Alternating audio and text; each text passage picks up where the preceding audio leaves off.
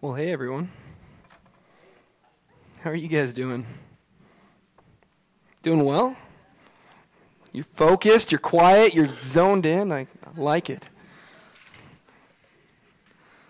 It's good to see you guys tonight. I'm happy to be here. Glad to be able to come and bring the word. We're just so happy you guys joined us here at Rimrock downtown. And we just hoping you guys are enjoying this beautiful weekend. And just you enjoy just this sweet time of fellowship together. We've been in this series on the gravity of grace. We're transitioning next week. Just the audience of one, the next series we got going on. But we've been in this series for a few weeks now. And the whole desire of this series is to help us realize exactly how God's grace is just constantly at work in our lives, even without us knowing it. Okay, and it's like gravity. It pulls us in, it sustains us, it gives us life, it keeps us secure. Last week Evan began this discussion on the law and how that fits in. Usually we don't talk about law and grace together. Because for most of us, I think because of the distortion of the law that we may get in the New Testament, or at least how we read the New Testament, we don't think that law and grace can go together. Right? They're kind of like oil and water. Right? And in a sense, I suppose that's true because, you can't be saved by law and by grace equally. It's grace that saves us. It's not the law, okay? And hopefully we've made that very clear to you. Hopefully you kind of understand that if you've been here. And if you haven't, hopefully you kind of pick that up through this message today. But however, I believe that when we really take a look at the law, we realize that the law itself is an extension of God's grace. Okay, it is good. The law is not bad. Okay, it came from God to allow his people to come before him. It points to the fact that ultimately we need him. It points us to Christ. We can't do this on our own. And it's through his grace that he reveals this to us through his law. Okay? And I mentioned the distortion of the law in the New Testament. I don't mean that the New Testament is wrong in how it speaks about the law. But you have to remember the context, right? This was the age of the Pharisees, okay, who added all sorts of laws and regulations, and it made it even more impossible to follow, all the while forgetting the very heart of the law, and that was to be righteous because God is righteous, to be holy because God is holy, and to live the life that God desired for his people to live, a life of love. So much of what Jesus says and what Paul says regarding the law is more against the Pharisees and their how they're so hypocritical when it comes with talking about the law. Okay, but that doesn't make the law bad. Just because the way we might read it, it seems negative, it doesn't make the law bad. And I hope you get a glimpse of that. I hope you got a glimpse of that last week if you're here, and if not, I hope that you can see that today. The law is good because it came from God. Okay, tonight I want to look more specific, though, and I want to look at Jesus and the law, and the way Jesus spoke about it, and the way Jesus related to it, and how it played a role in his very own life. But before we go on, let's go and pray. Father, we just thank you for this time together. We thank you that we get to gather together in your name. And Father, I just pray that we understand that there is power in your name, like we just sang about, that as your followers, we just get to be a part of that through your Spirit in us, Father. And I just pray that as we move on through this text tonight, that we just understand who you are more completely because of our understanding of the law, which is a part of who you are. It's a reflection of you. So I just pray that we just understand how Jesus viewed the law and what that means for us today as his followers. More than anything, Father, I just pray that we get a glimpse of your glory. I pray that we just get to praise you for who you are, and that becomes very evident tonight. We pray these things in Christ's name. Amen. All right, so for me, I haven't always known what to do with the law. I'm just being honest with you. As when I was younger, just growing up, I didn't always know what to do with the law. Okay, it's been this kind of, I don't know what the word is, anomaly in my life that I know it's there, but I just pretend that it's not really relevant. That it doesn't affect me. Anybody else know what I mean? It's kind of like that junk room that most of us have in our lives, like at our house. You know what room I'm talking about. Okay, the room where you just kind of put everything that you don't know what to do with. It's kind of like that junk room. It's full of things from our past, but that we really don't use anymore. and that we know are there in that room, but we really just don't know what to do with them. So we pretend that room doesn't exist. It's the door that keeps closed. When guests come over, it's not there. We pretend it does, that it's not there. But my wife and I, we just had a garage sale last week. Anybody guys do garage sales? It's the first one we've ever done since we've been married.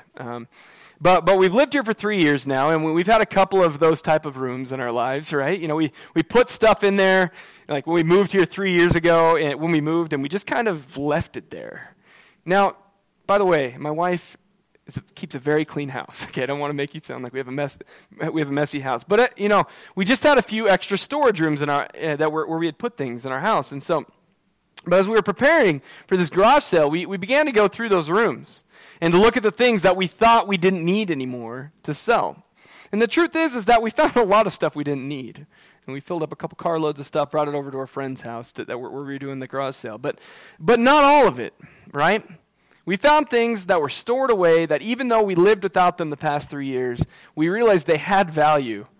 And even though we kind of forgot that they were there. Maybe the kind of value that they had for us has changed, but value nonetheless. And I think that's what many of us do, starting with myself. It's what many of us do with the law. Anybody relate to that? And we know it's there, but we don't know what to do with it. We think it's outdated or irrelevant to our lives. But what we find when we dive into it is something of so much value because it is from God himself. And anything that's from God himself is a gift. It's a reflection of him. It's good. Now, while Evan talked about this last week, what I want to do tonight is, like I already mentioned, is to look at Jesus and the law. Because I think it's vitally important for us as the followers of Jesus to put on the same mindset that Christ himself had with the law. That only makes sense, right? Since we are his followers trying to live our lives like Christ, as him as our rabbi, as our teacher, that we should want to think the way that he does, especially with something as big and important in the life of God's people as the law. But there's a few things we need to talk about first, right? First of all, the law was for the Jews, okay? The Jews were God's people, and God established the law during the days of Exodus for them to have an idea of how to live holy, what that looks like, because God is holy, right? This law was added to with new covenants, but the heart of the law and its purposes remain the same throughout. I can go into way more detail there. That's just kind of a very quick glimpse at it, okay? So the law was for God's people, the Jews. And Jesus, if you did not know, was a Jew, okay? I think sometimes we just assume that Jesus was a Christian like us, but if we know the timeline of things, that doesn't really make sense. But Jesus was a Jew, okay? He was a law-abiding follower of Yahweh. He lived out the law, and he lived it out perfectly. And so since he did this, he must have believed and known that it was a law worth following. The fact that he gave his life to following the law shows that it was probably pretty important to him, right? So maybe, just maybe, we should approach it from a similar point of view. I think that this is so important for us to remember because Jesus didn't just come in and say, this law is stupid, okay? It's outdated, forget it, let's move on, let's just go past, let's go to the next thing. No, he lived it out perfectly in his own life, which takes intentional effort and zeal, so much so that he was the only one person that has ever been able to do it perfectly. Jesus spoke about this on the Sermon on the Mount. We're going to look in there today. If you just want to open up your Bibles to Matthew chapter 5, I'll bring some clarity to this. If you're confused right now, it'll make sense, okay? Matthew chapter 5, starting in verse 17. While you're turning there, so you guys know, the Sermon on the Mount it's a pretty famous sermon that Jesus spoke while he was preaching to a crowd of people on a hillside outside of where we believe was Capernaum. In this sermon, he made a number of bold claims that kind of set the stage for his ministry going forward. Like it was kind of that first big hurrah that just like made a lot of claims that as he moved forward, he elaborated on, and he really made an emphasis with them in his ministry. Okay, it really was a catalyst or kind of a basic overview of much of what he was going to do and teach and continue to establish moving forward in his ministry. Now, many of these teachings were kind of offensive to people. But they held strong to the spirit of the law and the heart of God. It's amazing how people still use the Sermon on the Mount today. Even like secular psychiatrists and counselors have given credit to its teachings as a way of freedom in people's lives. But in this sermon, this issue of the law was one of the very first things Jesus decided to talk about.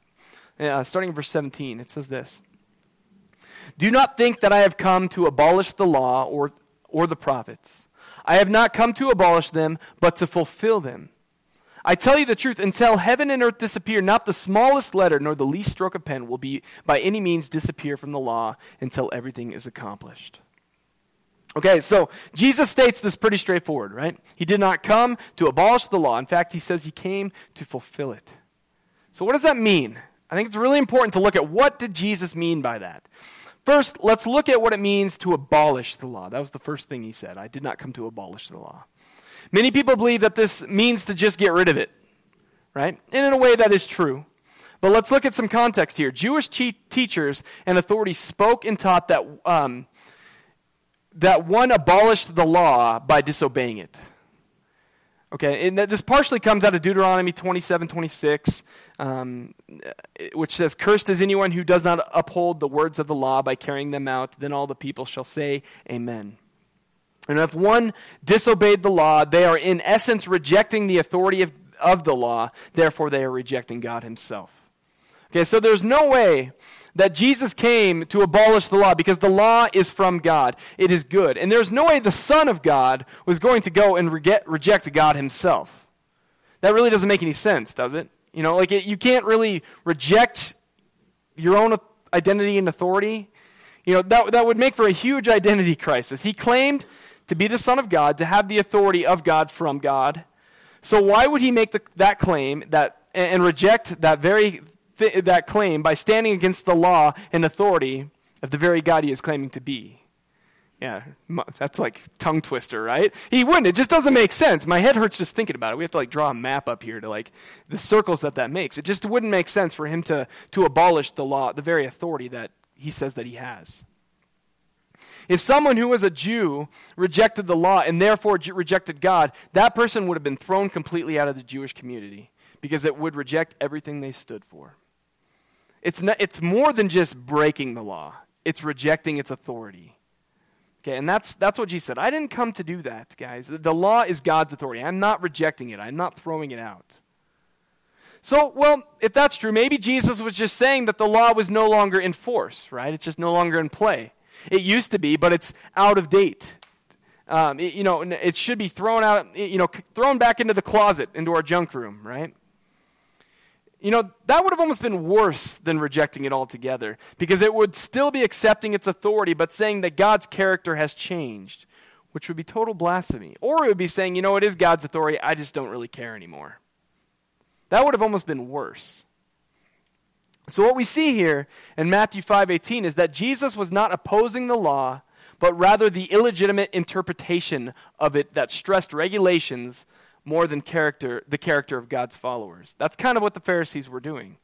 The Pharisees cared way more that the people were following every little regulation that they had set, that they ignored the point of the law, which was to be holy because God is holy, and to love because God is love, so that they could live in the graces and in a relationship with the Lord Almighty. So what does Jesus say? He says, I'm not here to abolish it, but to fulfill it. And that's exactly what he did. He obeyed the law perfectly. He fulfilled it. He didn't let even the smallest of the laws go unfulfilled in his life.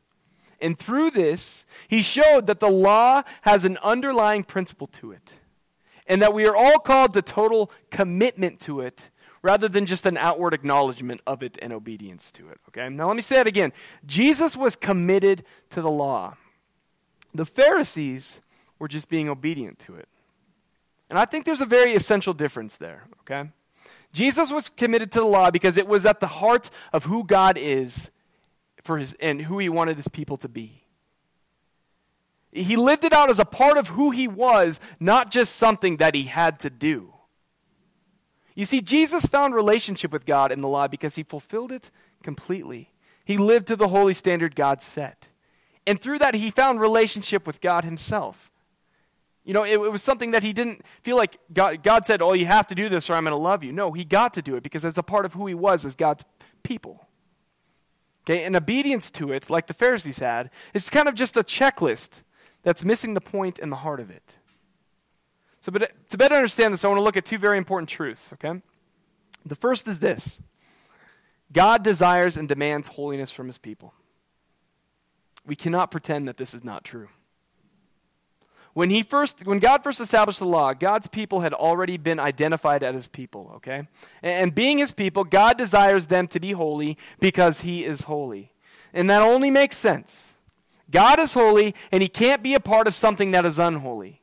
So his followers must be holy as well, right? The law then helps God's people to live in a holy manner.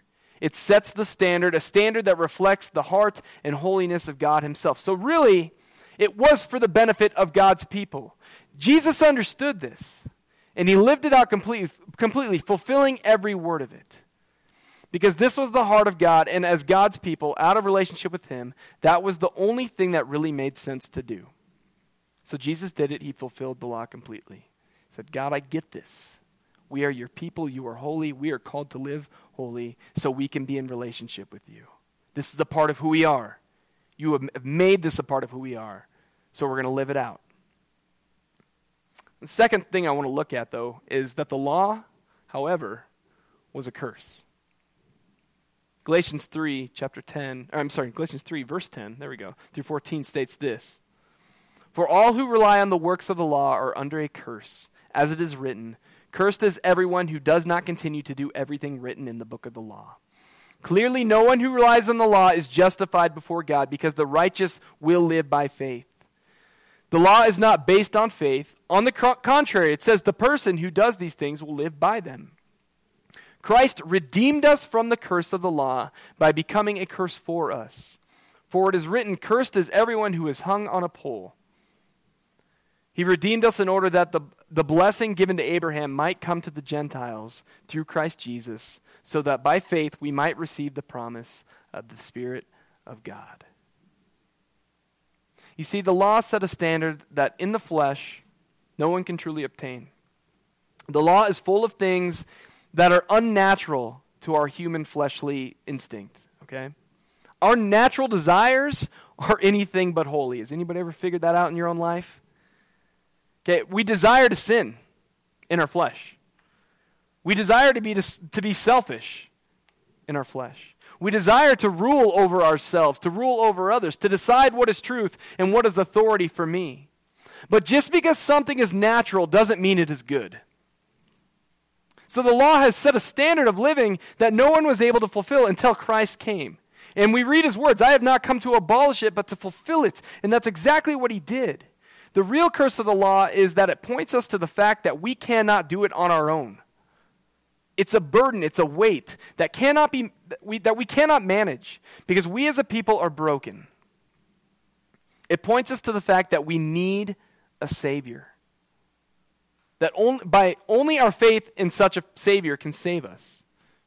But in Christ we are no longer under that curse because we already have that Savior in Jesus himself.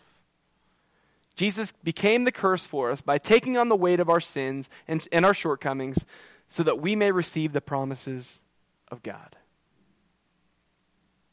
Okay, I know talking about this is kind of heavy stuff, right? It's like your brains are churning, it's a lot of information. But what I want you to really walk away with today is the understanding that the law wasn't broken, so Jesus had to come and fix it. What I hope you walk away with is realizing that we are the ones who are broken. The law says that we must live with perfection, but because we are broken in our flesh, that's impossible. We are sinners. No one is the exception to that fact except for Jesus. All have fallen short of the glory of God except for one, and that was Christ himself. John 1:17 says this, for the law was given through Moses. Grace and truth came through Jesus Christ. Jesus knew we were broken, so he came to fulfill the law, to live it out perfectly, and to become the ultimate sacrifice for our sins, so that in Christ the law is fulfilled through Jesus, so that in Christ we receive grace and truth. That's what Jesus came to bring to us. The law is good, okay? So good that Jesus didn't want to change any of it, okay? He didn't even try. Because God doesn't change. That wasn't even on Jesus' radar, because changing the law doesn't even make sense when we understand who our God is. Okay, it's still reflected his holiness and his character. But he wanted to make a way that even in our brokenness, we are made complete through Jesus as our Savior. Which brings us back to grace. Grace does not abolish the law. The very law God gave his people was an extension of his grace. What grace does, though, is it says, if you put your faith in Jesus as the one who truly fulfilled the law, that lived it out perfectly, if you put your faith in him as the Son of God who paid the price for your sins, then his perfect life and his perfect sacrifice will now be your identity.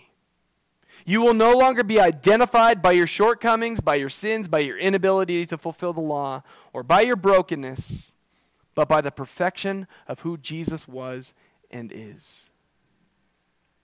Jesus is now the perfection, the fulfillment of the law that is and always will be. We just don't have to earn it on our own anymore, which is perfect because none of us can.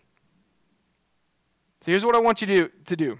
I want you to go back to the storage room and find the law that's kind of sitting there. And I want you to open it up to the heart and meaning of God's grace in your life. What does the law mean for you today? Well, it means that we can start worrying about our relationship and our commitment to God rather than some checklist that's impossible to fulfill. Does that mean that we don't have to worry about the law anymore? Well, it means that we have a Holy Spirit in our lives and God's truth to help us find those answers. I want to look at one of those answers right now. I want you to turn your Bibles to Mark chapter 12, starting in verse 28. It says this, one of the teachers of the law came and heard them debating, talking about Jesus. Noticing that Jesus had given them a good answer, he asked them, of all the commandments, which is the most important? The most important one, answered Jesus, is this. Hear, O Israel, the Lord our God, the Lord is one. Verse 30, love the Lord your God with all of your heart and with all of your soul and with all of your mind and with all of your strength. The second is this, love your neighbor as yourself. There is no commandment greater than these.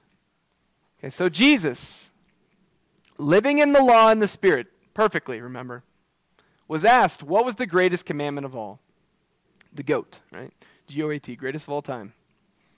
And his response is something that should speak volumes to each and every one of us today about the heart of the law.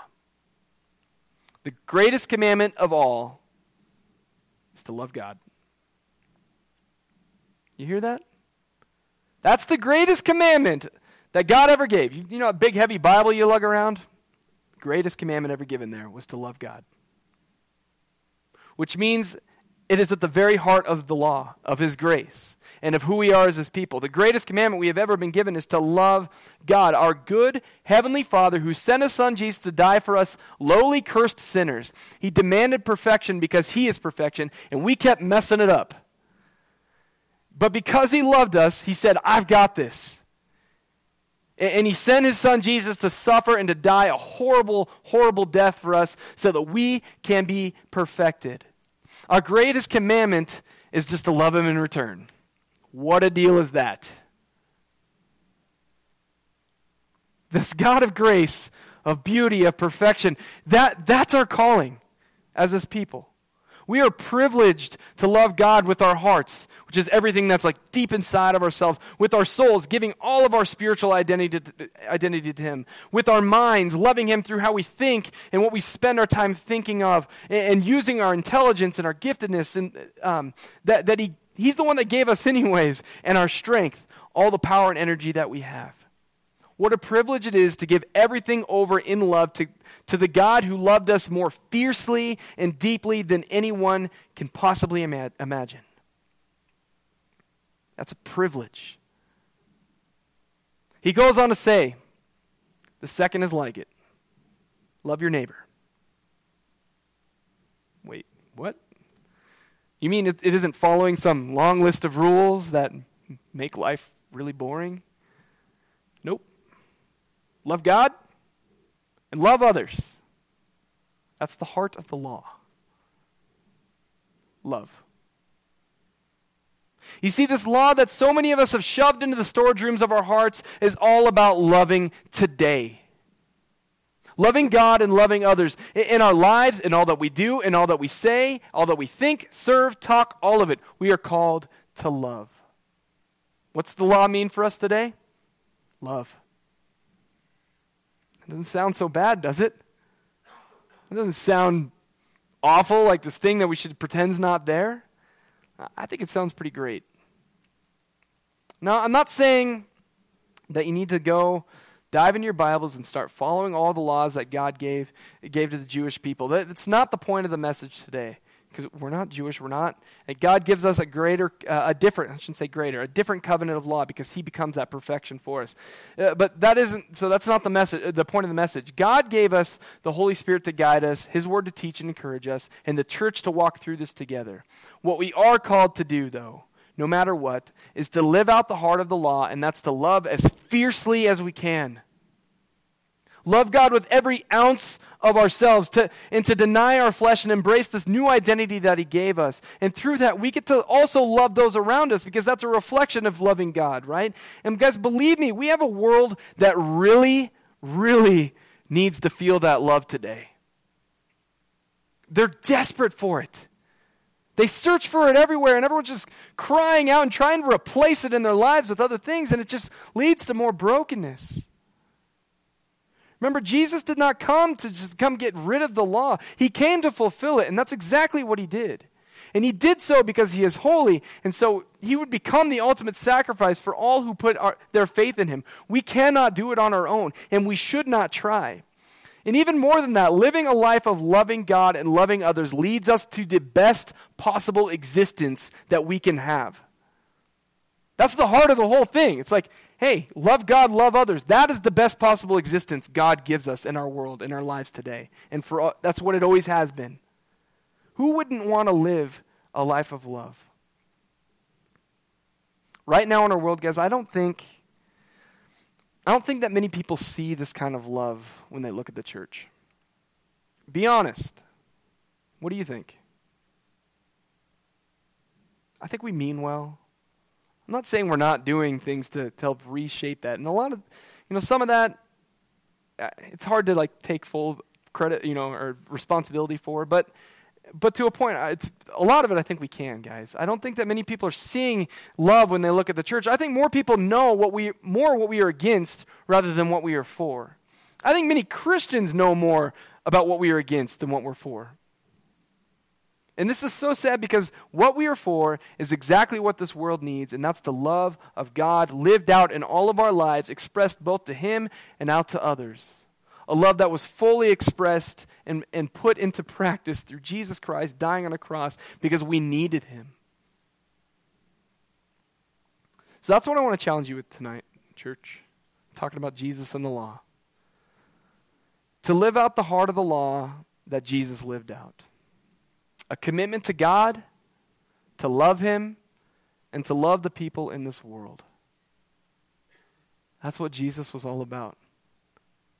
A commitment to God, to love him, and to love the people of this world. What an amazing calling that is. What a privilege that is. What an amazing God we have. I just think our purpose is to love. I mean, think about that. God created us to worship and glorify and love him and to love others. It's the greatest possible existence we can have. And Jesus showed that to us perfectly.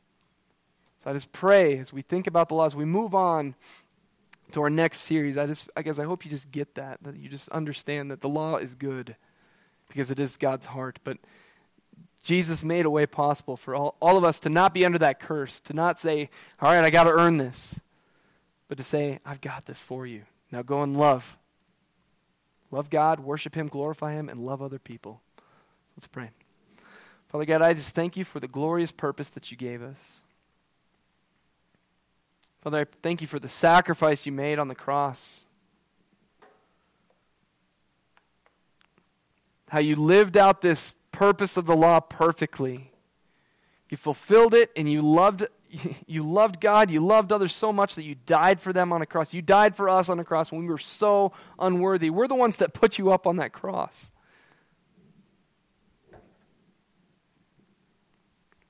Father, I pray that we understand that the law is good, but that we're not held underneath it anymore. We're called to live in your grace, and that's what we're going to talk about as we move forward in the next series that we're going to be doing, that we just understand what it means to live in that grace, to have this audience of one that we're striving to live for in all areas of our life. But Father, we just thank you for just making us to love you and love others. What a great privilege and calling that is, and we just thank you for that. We praise you for that. We glorify you for that. In Christ's name we pray. Amen.